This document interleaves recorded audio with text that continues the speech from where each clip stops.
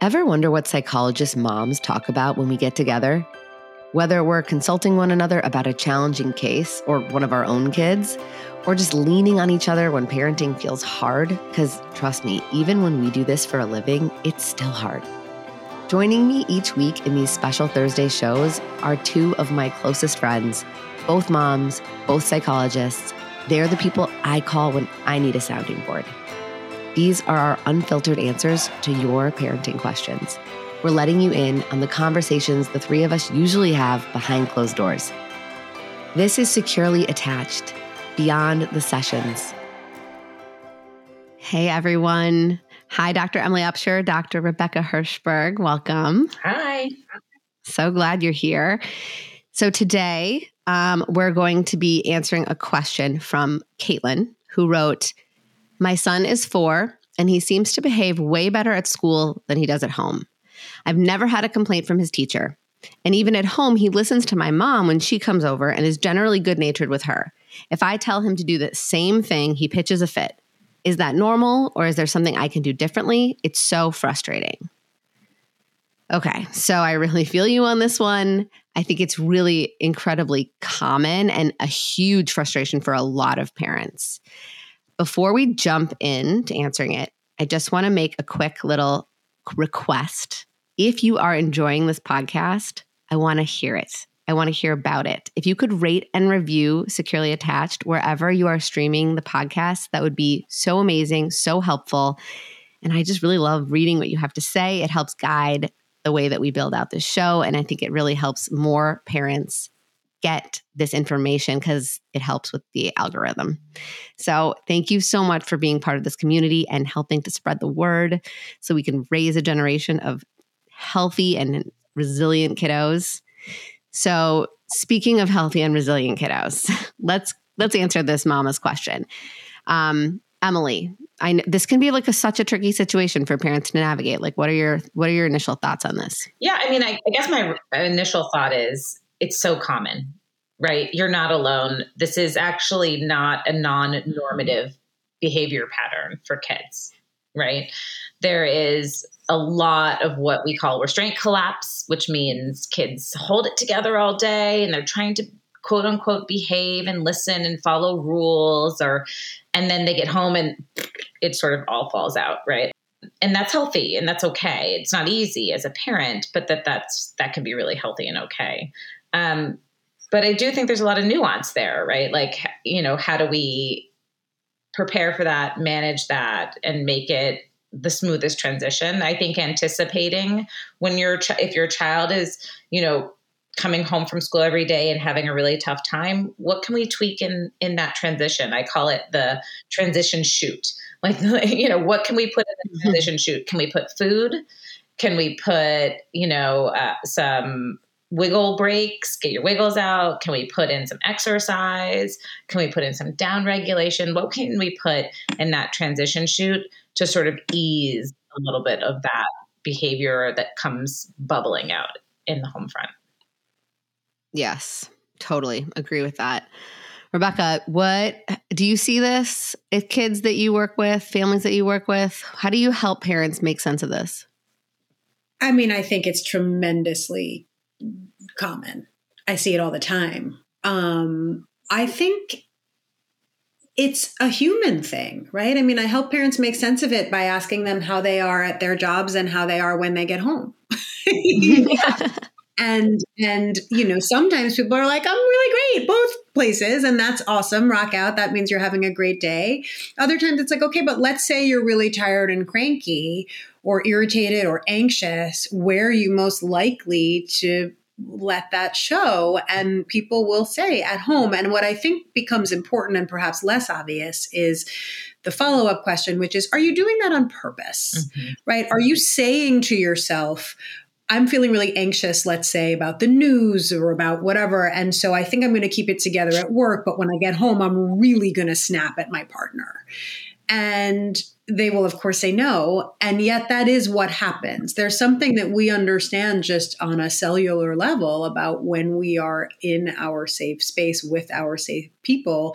We don't choose to kind of, let our true colors out or whatever you want to call it, but it happens. And so our kids aren't kind of, sometimes I think parents think of them as like little, puppeteer, they're marionettes or pulling the strings, or like, I'm going to go to school and be awesome, and then I'm going to come home and make my mom miserable, and that's just not the way it works. And yet, even when we look at ourselves as adults, it's what happens.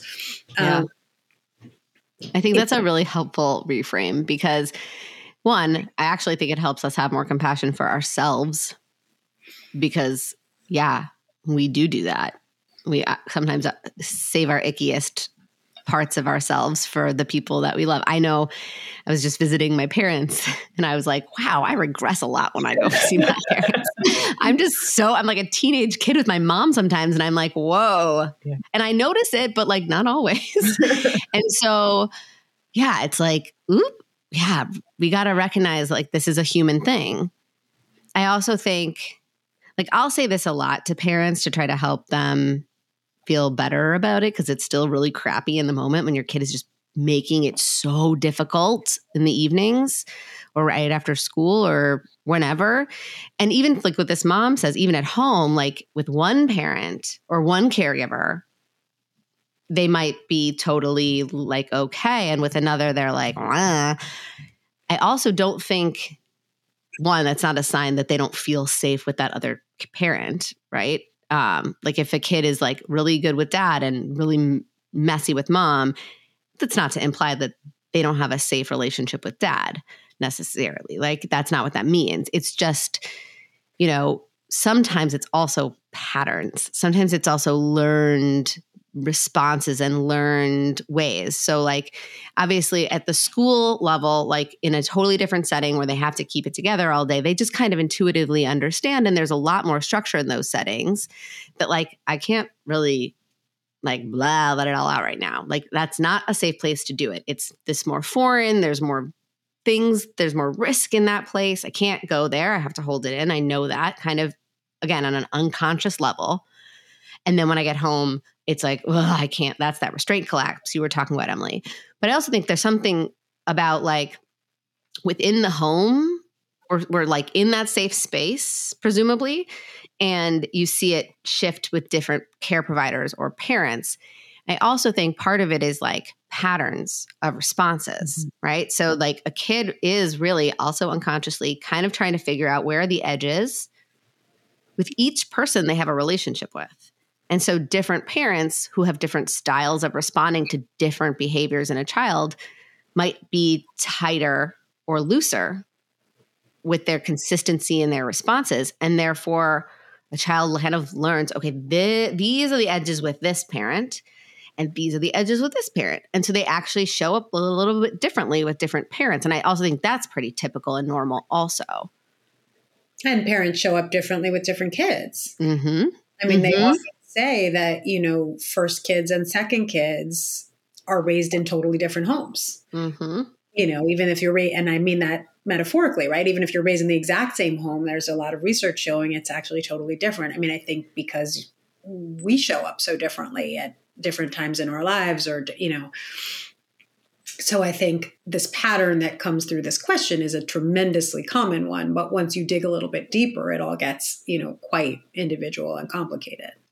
Yeah. Right. I love to think of it as, I like that you use the word patterns, and I think this is obviously, to your point, Rebecca, very complicated, but I also think like sometimes it becomes a habit, right? Like it isn't necessarily, it's a little bit of a muscle memory on its own. Like I come home and I sort of like, blah, like it's a habit. It's something I just do because I've gotten used to doing it. And like, I sometimes talk to parents about like, can we shake that habit up a little? Like, can we introduce something a little bit different in the routine, just to be mindful of thinking about how that works and the nuance with different relationships. But sometimes it's not some big, huge psychological thing. Sometimes it's kind of like a behavioral pattern or a habit.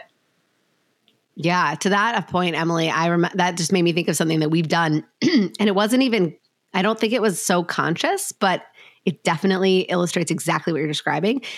So typically when my kids come home from school, it's, a little downtime, dinner, bath time, bed.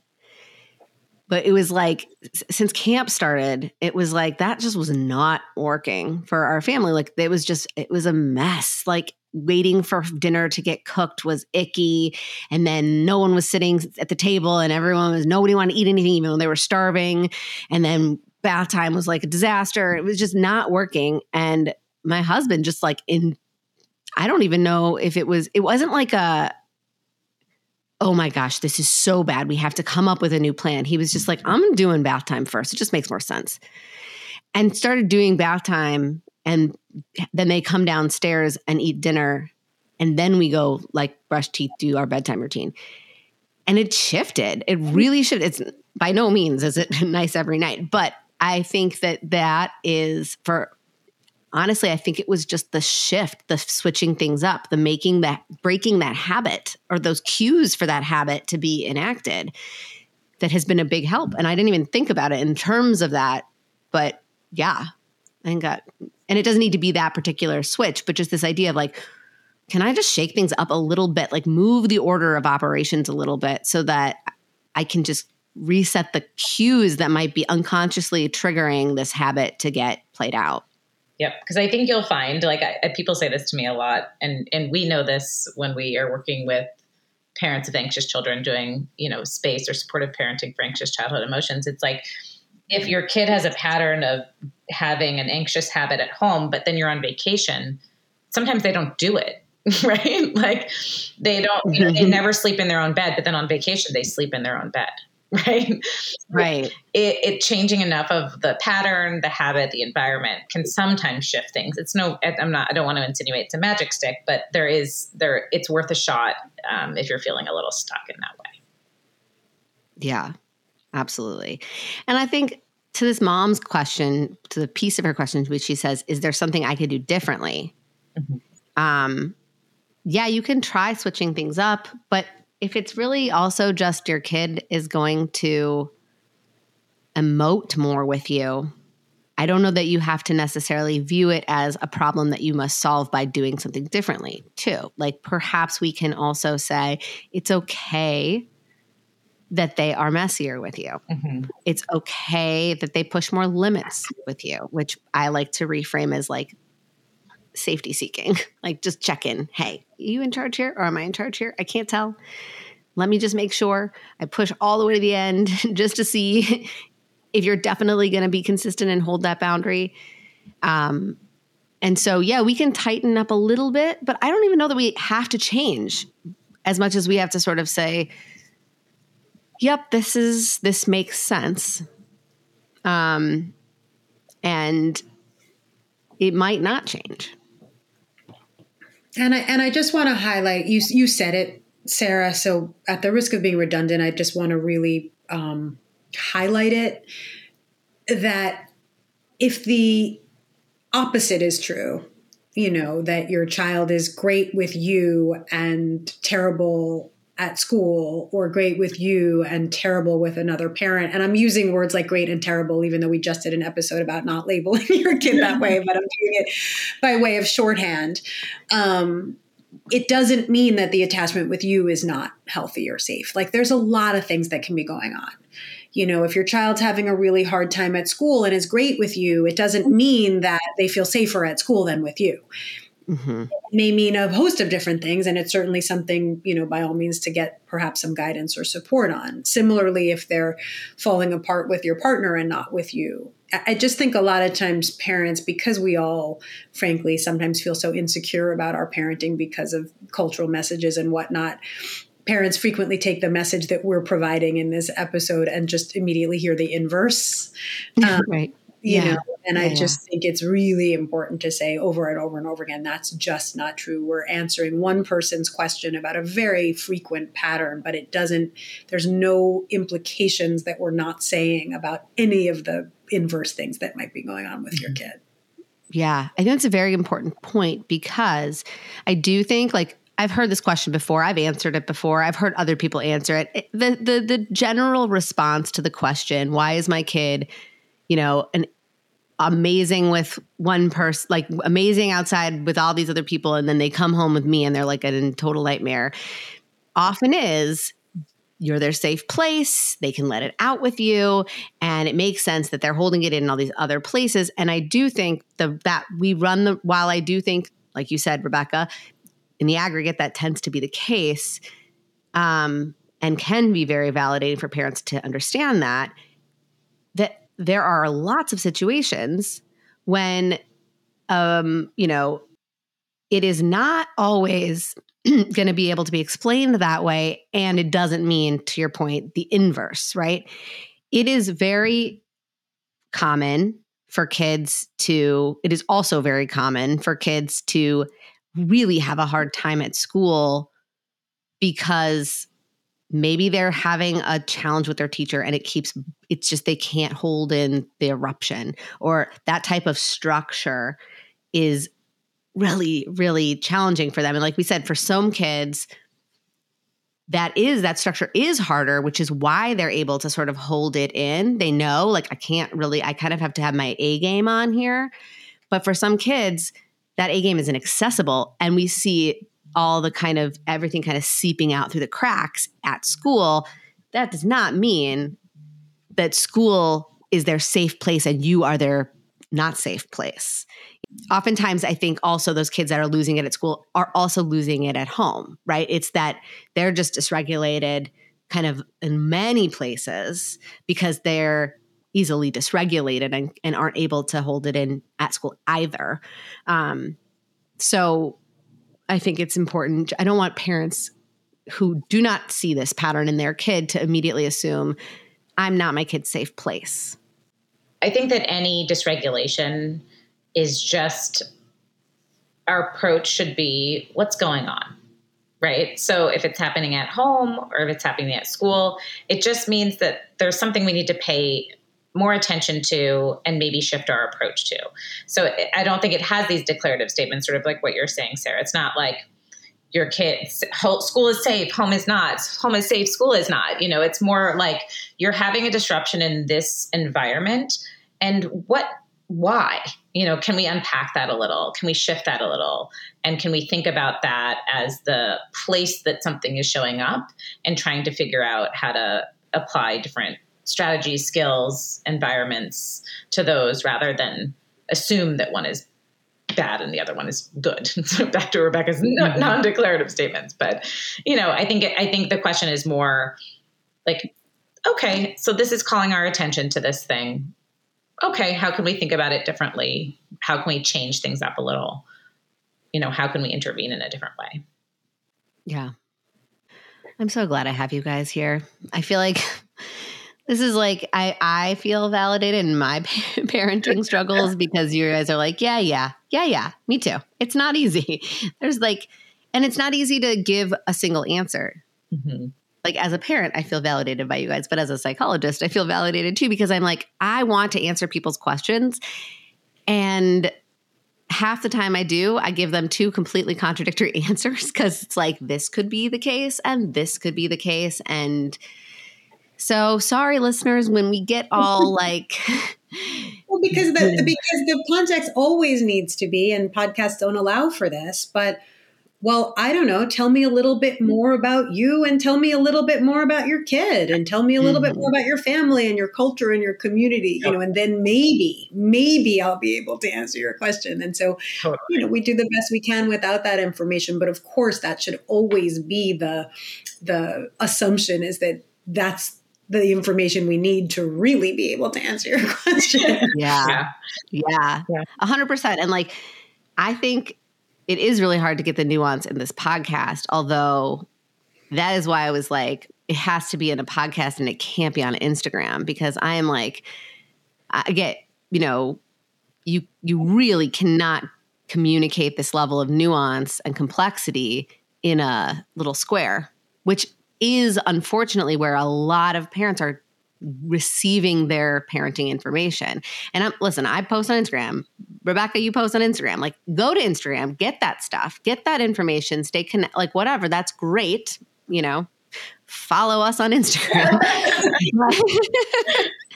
But be an educated consumer of the content you're consuming, because even people who have very good intentions of trying to explain these complicated things well,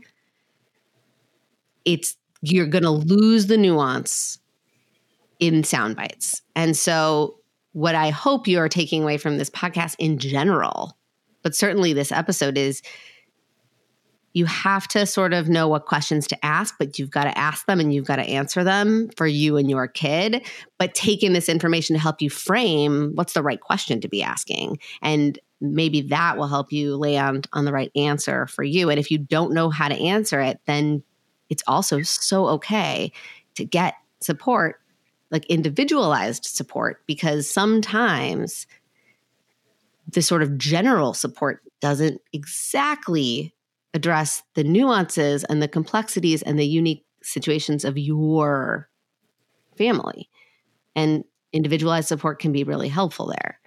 And that's not failing at it. That's just being effective in the way that you're gathering your information and building your toolbox. Totally. Yeah, totally agree. Well, this was lovely. I've got more questions and we will answer them next Thursday. Thank you so much for listening. As you can hear, parenting is not one size fits all. It's nuanced and it's complicated. So I really hope that this series where we're answering your questions really helps you to cut through some of the noise and find out what works best for you and your unique child. If you have a burning parenting question, something you're struggling to navigate, or a topic you really want us to shed light on or share research about, we want to know.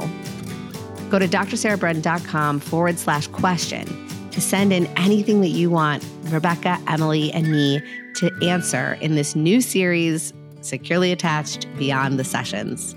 That's drsarahbren.com/question. And check back for a brand new Securely Attached next Tuesday. And until then, don't be a stranger.